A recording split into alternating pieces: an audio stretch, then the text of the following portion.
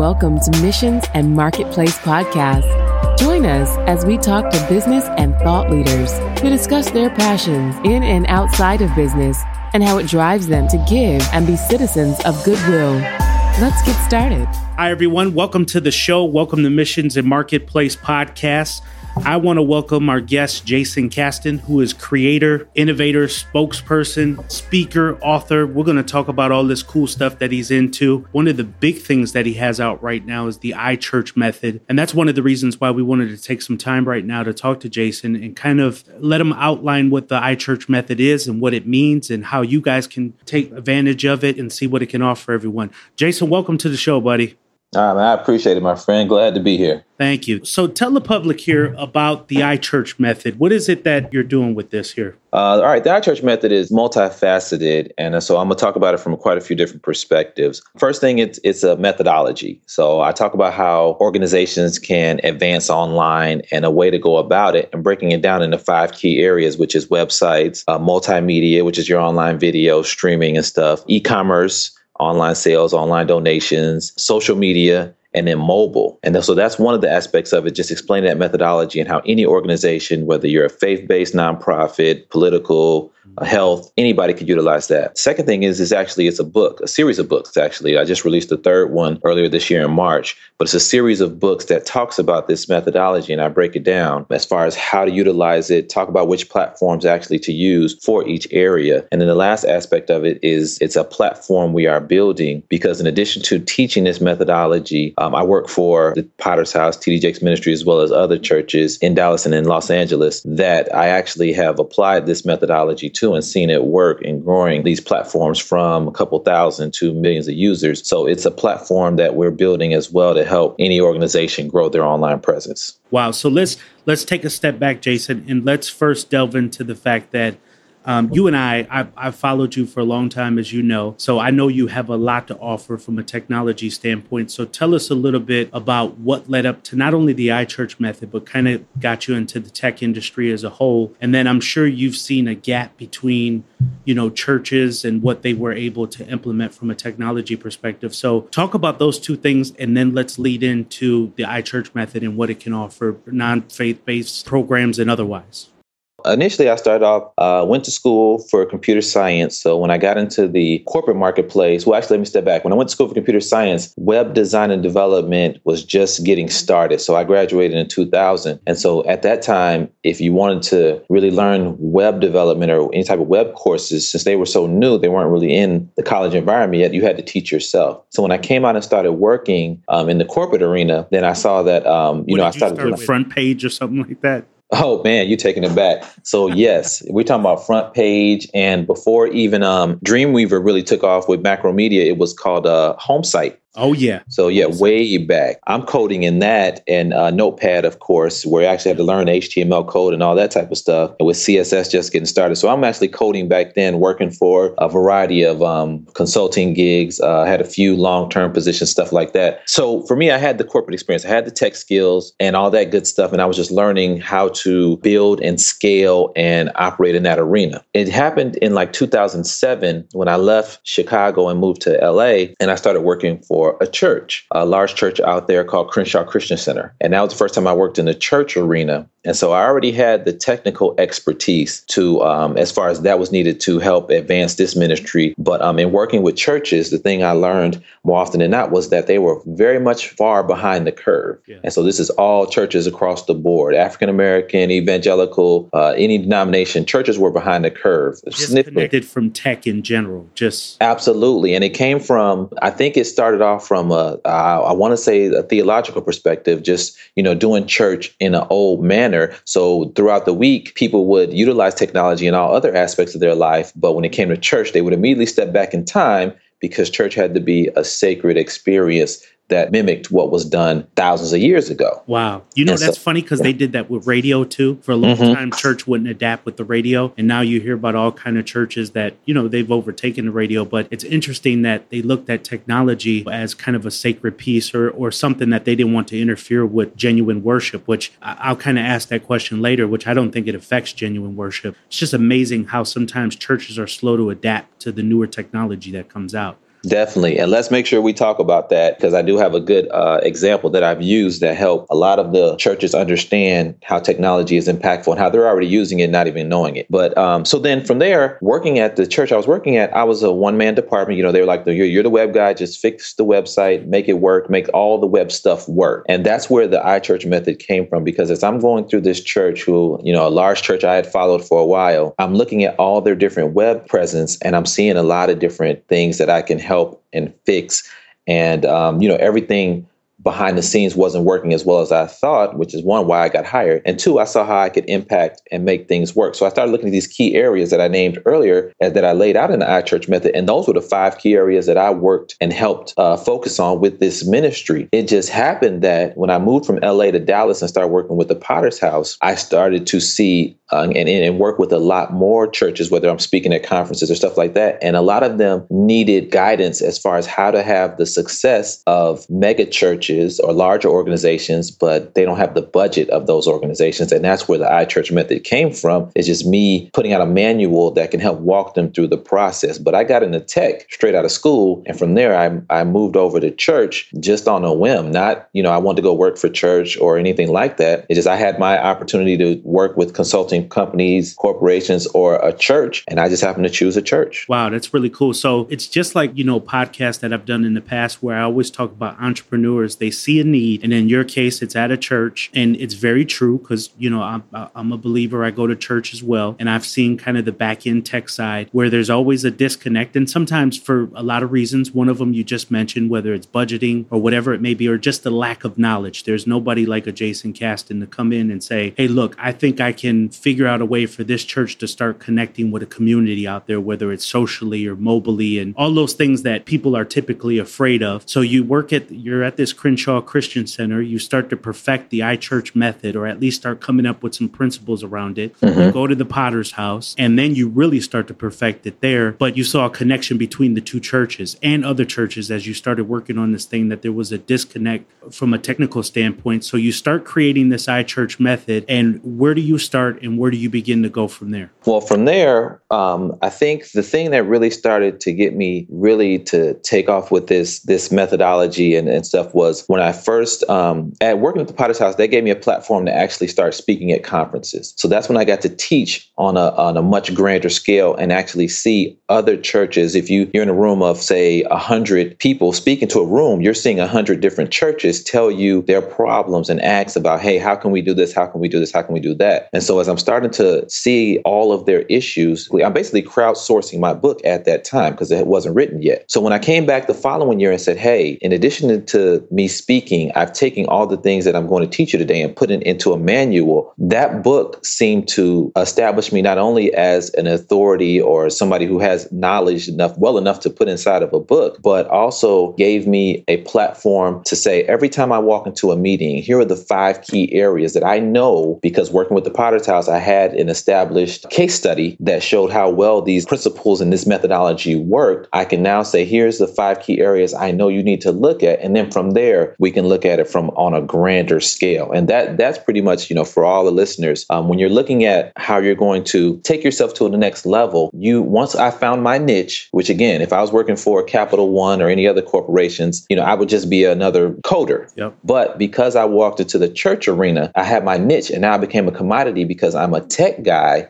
who's working for churches, one of the top churches in the nation, or actually around the world, and able to convey tech in a way that I could speak to geeks. So I know the tech because I'm an actual coder. I roll up my sleeves and actually write code, but I'm also an extrovert in that I can teach and articulate concepts and all this stuff in front of a crowd and not get nervous and actually speak to them. And then, of course, put it in a book. And so all these different ways that I could communicate how to get this tech done and reach the world made it so that, I was able to go around and speak and, of course, get invited to speak outside the country. That's really good. So that book, the iChurch Method book, is that a book that, essentially you could take Brother Blue in the church and just give him the book and say, hey, learn these principles from Jason and implement this for our church? Or do you have to have some kind of tech background? Well, that's one of the key ways I wrote it. It has a dual perspective. If you're a tech person, like say myself, then you can look at that book and say, okay, here are the platforms and stuff that I need to utilize. And from a tech perspective, you'll see how to look at them and implement them on a grand scale. If you're just a regular,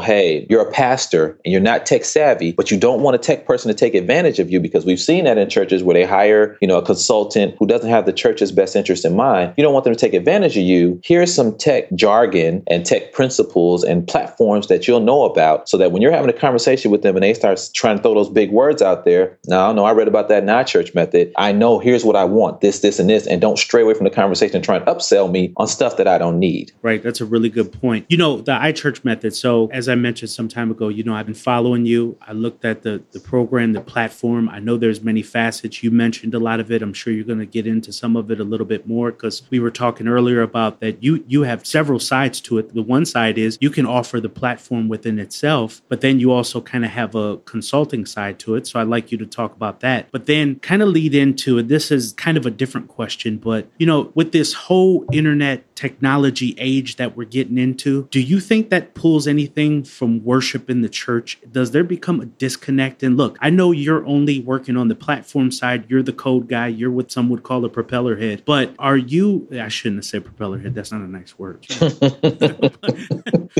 But are you the guy, and you're not responsible for this, but do you think there's a disconnect in our worship when we focus online? Oh, okay. Well, yeah. Now I'll answer that question first and then jump back to the other ones. Yep. The worship experience, when we add an online aspect to it, we have to look at it from the perspective of the Great Commission. Okay. So we want to take the gospel to the four corners of the earth. And if you ask somebody who's not church affiliated, I have a message that I want you to get around the world as quickly as possible. How can you do it? Years ago, they might have said, okay, Pony Express to boat to, these different manners. But if you want to do it today, it's internet. And if you want to, and the most fastest form of the internet would be mobile. So when you start looking at how to take the church's message around the world, it's not the message that changes. It's just the method. So when I'm talking to churches, I say, hey, we're going to talk about two things here today, the message and the method. The message, the pastor has that same message we've been talking about for thousands of years. But I'm going to tell you about the evolution of the method, starting from stone tablets to parchments to scrolls to the printing press, which was technology that gave us the Bible written in book form that every church seems to be so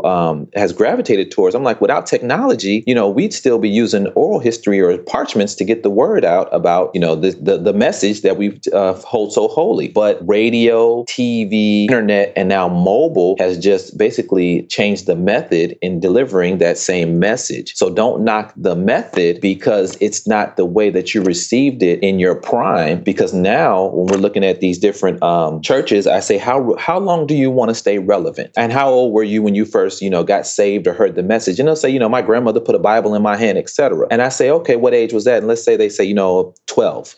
I say, okay, so if I look at my child, I put an iPod or iPad in her hand at 18 months, and she was able to navigate the iPad without me telling her what to do. And she got to Netflix and she watched Dora. And so the iPad was the earliest technology she saw, that's her Betamax, that's her 8-track. And so now, in order for church to stay relevant to her, it has to meet her where she's at. And if now she's as technically savvy or technically advanced for these digital natives, in the future, for church to be relevant to her, it's going to have a digital component to it, because that's what her life will be based around. That's how I explain it to them, to look at it from the perspective of relevance as time continues on with a digitally ingrained culture that we live in. That's why I really like the name, the iChurch method, because you're absolutely right. It is a method in a way of delivering the message. And, I tell a lot of people this, but we can't forget that as Jesus was ministering, and we're not going to turn this into church per se, but we'll say this so that people can understand this conceptually, that when Jesus was ministering, it didn't get further than Dallas or Raleigh, North Carolina. It was because of the other vehicles, whether it's radio, television, other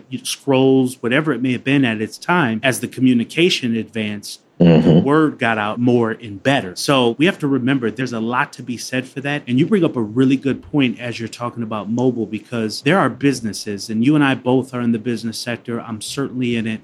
There are a lot of businesses that are still struggling with understanding mobile. So the church, especially with mobile and other pieces to it, are starting to get out ahead of this stuff. I mean, you become more advanced in some respects than the world does, if that makes sense. So that's really good stuff. So, you talked about about, kind of your other pieces, did you kind of want to back up a little bit and go further into the iChurch method? Was there anything else you wanted to point out there? Oh, yeah. So I want to talk about two things that really help the iChurch method, or this methodology that I was talking about, really go to the next level. One, the thing that I really got was my wife helped me turn it into a method. I had 5 key areas, but she's a psychology major, family and marital counseling. When she was studying, and she would be telling me some of the things that she's reading about, she kept talking about methods. All these people that she studied had methods. That's where I got the iChurch method from, was that I saw that these methodologies took these, what seemed as complex concepts, and broke them down into such in a way that people could consume them easily. And so for me, technology from a church perspective, again, as we talked about earlier, seemed to be very complex and complicated. But if I said, here's a method and it's just 5 key areas that you have to work on, then people were able to more easily consume that. And that's why I came up with a methodology. So when you're coming up with a way to advance yourself on your platform in your niche, you have to present it in a way that people can consume it. And so I just chose a methodology. Additionally, the platform, one of the things I saw is, yes, I have a consulting company and we can build these solutions for you, but the platform we're developing will automate all of that. And so as we look at, the listeners here, you have to look at how you can automate your processes and scale them up to something that grows much larger than what you can tangibly put your hands on. In order for me to scale my business, I have to develop a platform that could be automated and grows much larger without me having to put my hand on each client to see how far the reach of my business can get. And so that's why we're developing the iChurch platform as a whole. And then here's the last thing, the book. Yep. Writing a book and publishing a book. Now, that is a whole podcast we could do on our own, but I'm going to give a few key tips on that. The first thing I did was I came up with an outline. Those 5 key areas, I already have them. Under each topic I put 3 subtopics. And so that's how I started writing this book out, as far as in phases of topic and subtopic, so that I didn't try and write it all at once and it didn't seem overwhelming. I had my book cover designed by a professional. And the reason I'm saying that is because I tried to design my own book cover and it looked terrible. So when you want to put this book out here, and I'm going to tell you how to put it on Amazon, so that wherever the high profile authors are, you are as well. Your book has to look like it was published by a major publishing house. But again, self-published to start, because again, you want to keep control of your intellectual property. You want to own your book. Just like we know about the recording industry, we heard about, I won't say any names of moguls we know of, but they own the masters of their artists, and the artists get mad about that. Own your own intellectual property. You're looking for distribution deals more so than somebody, signing you to a publishing deal. But we'll get to that later. And then the last thing is I used a website called createspace.com, and that's how I was able to get my book on Amazon and other places, the Kindle and all that type of stuff, quickly, and able to position my book in the same manner that all these major publishers and authors position their books. So where you see them just as professional as those books look like, so does mine. I had an editor go through mine, just like editors go through theirs, and I'm able to publish my book in 3 months, as opposed to waiting on being shelved for a year while somebody else decides your fate. I'm not going for that. Wow, that's really good stuff. And then obviously you did your own social behind it and started to push it in terms of, promotions and stuff like that. So, and then it started to pick up. And then the fact that, you kind of speak at conferences and other places, you can kind of generate some excitement around it that way too, right? Oh, absolutely. Absolutely. And then, I know something else we want to delve into, which I'll even start focusing on talking about right now, is when I established myself as a thought leader in this area and spoke at conferences and became the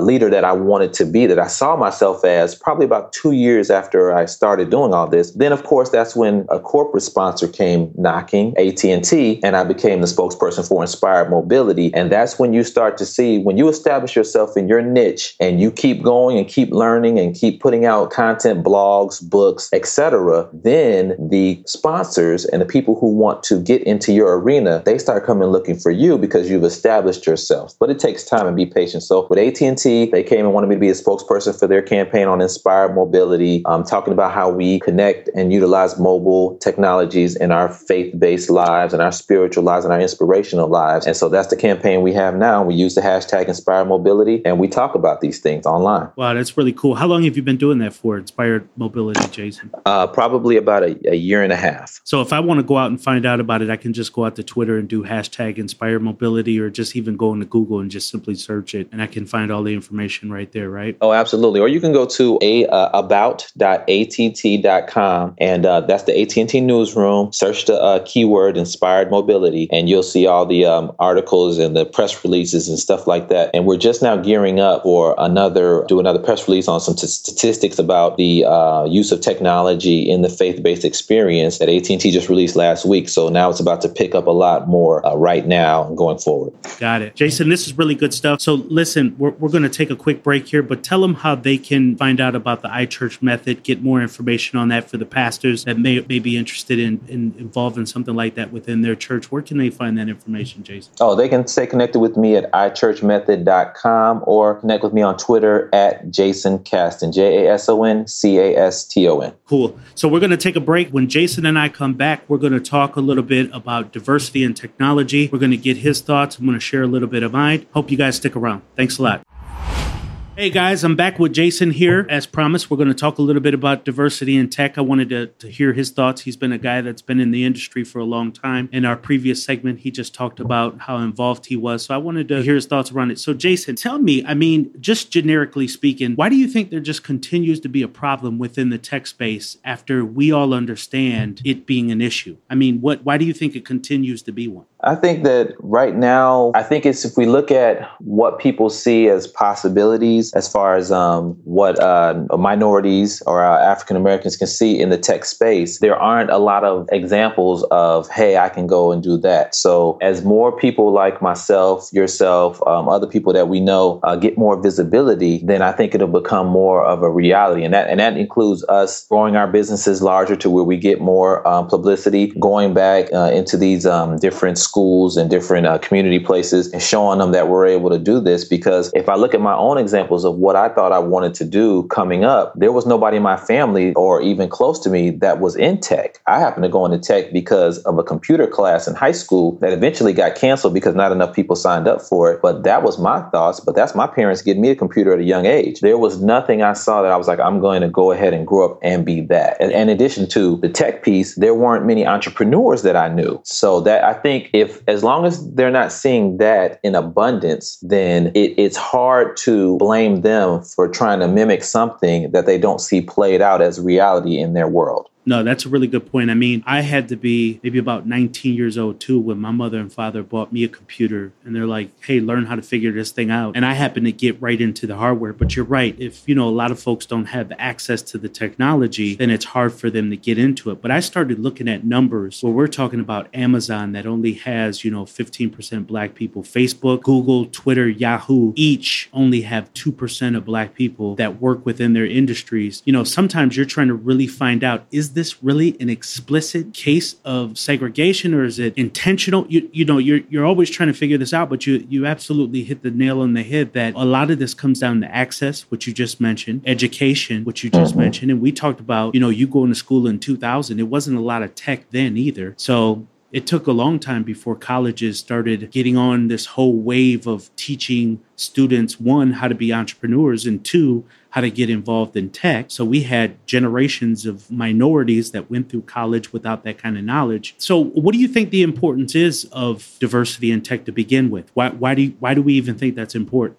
I think it's important because I think that, one, showing a diversity in the tech arena, again, it helps people, again, the next upcoming generation to see that this is an opportunity that they can get involved with. Also, it helps people to see, hey, this company supports people like myself who look like me, who share the same values, beliefs, and do the things that I want to do. I think that it helps with that. So for us, with Google and Amazon and online platforms that we patronize daily and support daily, we do want to believe that there isn't some type of agenda where they're trying to keep people out that look like me and you from being, employed by them. But on the flip side, they have no problem having us as customers or taking our money or utilizing our data to grow their business. And so I think that's very important. But I think the main thing that I want to see as far as diversity in tech is the opportunities that tech provides for entrepreneurs, programmers, coders, et cetera, to advance their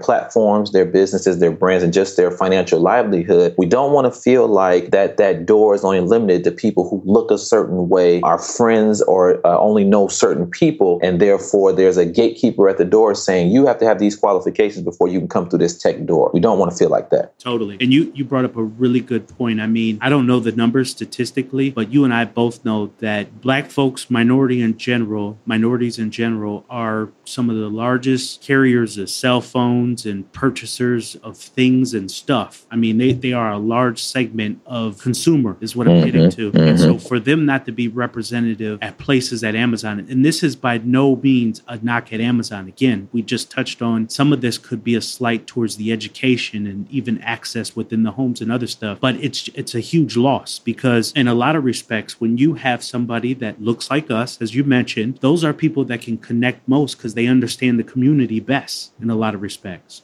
You know, I bring this up and I mean this. I mean, you're somebody that is a prime example of it. You saw a need, you went into a position, you saw a need, you saw a disconnect, and you knew how to respond. I mean, you're involved in the church. You know how to speak geek, as you put it, but at the same time, you also know how to connect the dots from a technology standpoint. So I think culturally, that can also be done too by shifting how we see the representation within some of these larger businesses. Yeah, and I'm not sure, and I'm just now learning this as I was, relaying to you earlier. I'm not sure exactly how people like me and yourself can be mobilized to go in strategically to go into different schools and community centers and different areas, or just increase our visibility online to let younger generations of color know, hey, you guys can do this. You guys can, and it has to be twofold. Because from my perspective, growing up, one, you guys can go into tech, whether it be coding or whatever type of aspect it is from a tech perspective. On the flip side, the entrepreneurship aspect of it, you can actually build a business, a platform, an app, or what have you, and run that and actually grow that and have the support of investors or what have you to take it to another level. It has to be something where it shows people of color are doing that so that the younger ones can understand it's possible. Because again, I didn't see that growing up. So even now, when I look for mentors or people to communicate about how my business is growing, I don't have a model. So I just have to network to the best of my ability and learn how to interact with people who are doing things on a much higher level than I am. And so therefore, and then I have to in turn reach back as well. Otherwise, it's a lot of information that I would withhold to myself, and that's not fair. Totally. Yeah. And you brought up kind of the last question here, which was, some of the issues surrounding or launching a startup, especially for minorities. And it's you saying, hey, we kind of have to kind of take a step back and start, even whether it's high school or even earlier than that, and start letting some of those kids know that it's possible, one, to get in tech, but two, we have to start teaching students less about how to be workers in companies. And that's not a knock either. I mean, I'm just saying that we need to teach them how to be entrepreneurs more so. Yeah. One of the things I've learned, and this is one of the key things that I've relayed to my daughters, is one, I make them do coding every day on code.org. And so I got them Google Chromebooks and they do coding every day. But I told them the best. Jason, will you be my dad? You just want a Chromebook. It's not gonna happen, buddy. That's it. I'm the using child.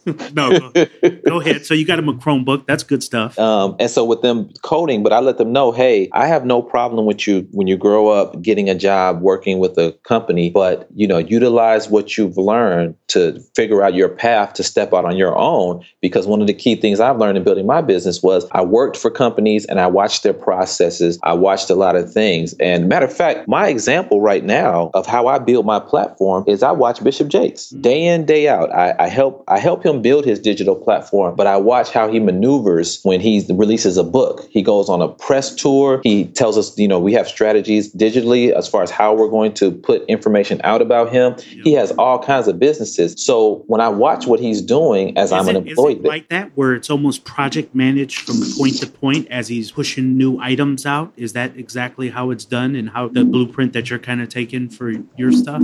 Oh, absolutely. It's a strategy. And I mean, when I say strategy, I mean, it's a machine that runs how he does things and all of us who work for him. And so we know our parts. All I have to do is watch how the strategy comes together and do it for myself on a much smaller level than what he's on. But that's a lot of the ways I come up with some of the things. A lot of stuff I know because I do the things for him digitally, but the stuff I don't know, I just watch certain people maneuver, like the PR team. What are they doing? Okay, cool. I need a PR person to do that. What are the writers doing? Cool. I need to get me a writer. And I just watch how things are happening. So I told my daughters, if you're going to work for a company, watch how the company acts, watch the things that they're doing, watch their processes, so that when you step out, you can mimic that on a smaller scale until your business grows and then you become a competitor to them. And look, that is great advice, especially for your kids, because you're already starting with the access and education that we kind of talked about. But, people also have to understand, they think they have to be multimillionaires to get to the point. First of all, you got to have a plan. So you said you're watching TD Jakes. People need to start. And when we hear about talking about mentors, we're not always talking about bothering people and reaching out to them. Sometimes it's just good enough for you to step back and watch them do what they do. Mm-hmm. When you do that, eventually you'll start to pick up some of those habits and things, but you don't have to have a lot of money to launch up. I mean, go to Fiverr, go to Odesk, start doing things on a small scale to get you to the next point and then build yourself up from there. That's really good stuff. That's the key. And I mean, I really wish there's a way we could take what you just said and package that and get that out to the masses. That's the hardest thing when I'm going to teach at these different conferences, to tell them, hey, you can look like a mega church on the budget of somebody who's preaching out of your mom's living room. Likewise, with a business, you don't have to have $1 million to look like $1 million business. The internet has leveled the playing field to where, again, I got my book published for a fraction of the cost of what it cost a publishing house to, publish my book. Or I run my business for a fraction of what a corporate 500 company does, but I have access to all the services that they have because I know the online platforms that will do what they do. And so that's the thing that I think a lot of people don't believe. And I didn't believe it. It's not like I grew up knowing this stuff. The way I started my business was my friend just told me one day after I got laid off from my 25th job, he was like, man, why don't you start your own company? And if it would have came from somebody else, I'd have been like, that's unattainable. Only people I know run their own companies are rich, etc. But my friend told me that made it real. And that's why I was talking about with me and you talking about the younger people growing up or the diversity in tech. I think they need to see people that they can trust and relate to, be able to they're doing it, and they'll realize, yes, I can do that as well. And so that's one of the things I like about Twitter. With me and you, we can always stay connected. So if somebody sees me doing something that they really like they might see me being a spokesperson for AT&T, like, oh my God, how do you get connected with AT&T? Hit me on Twitter. I actually respond, and you could attest to that. I respond and talk to everybody. Yeah, let me say this. So Jason and I, we have a friend in common, and him and I just connected, but I reached out to him. Jason hit me back right away, and him and I just kind of built a friendship, and we're talking today, right? So he is absolutely right. He's reachable, but even beyond what him and I have built here, there are other people like that as well. And so, he's right. We have to stop thinking small. I mean, here Jason is. He just told you that a friend told him he should start a business after being at so many jobs. And I'm sure a lot of us have had the same experience. And now he's a spokesman for AT&T and their Inspired Mobility campaign. He's worked at 2 large churches, currently working at a large church, created his own iChurch method. It is possible for everyone to create something. Now, you got to gain in your lane. You can't say, I'm going to go out and create an iChurch method. That may not be for you, but you have to find out what's for you. So that's good stuff. Oh, absolutely. Absolutely. And I mean, just to sum up everything we've talked about, just looking at the many things that I've been able to do and the many things that everybody's able to do, you don't have to do everything that you heard today, but do something. Start somewhere and find somebody who will encourage you. The reason I even have an iChurch Method book is because my wife encouraged me to find somebody to help me get it off the ground. I sat on that book for 2 years, and she finally was like, what do you need to get it done? And I said, I need an editor to help me take my book out my head and put it on paper. And he'd help my editor help me do that. And from there, I was off and running. That was 3-4 years ago. Wow. Jason, you've been inspiring, man. I really appreciate you taking the time out to talk with us a bit. Oh, man, thanks for the opportunity, my friend. Thank you. Appreciate it. Thank you for listening to Missions and Marketplace. If you have a brand or business that you want to take online, or you're already online and looking for more exposure, visit us at affiliatemission.com, the premier affiliate marketing and management agency. Also, feel free to get social with us and check our Facebook, LinkedIn, and Twitter pages, and share with us your story on how you're leaving a mark in the world.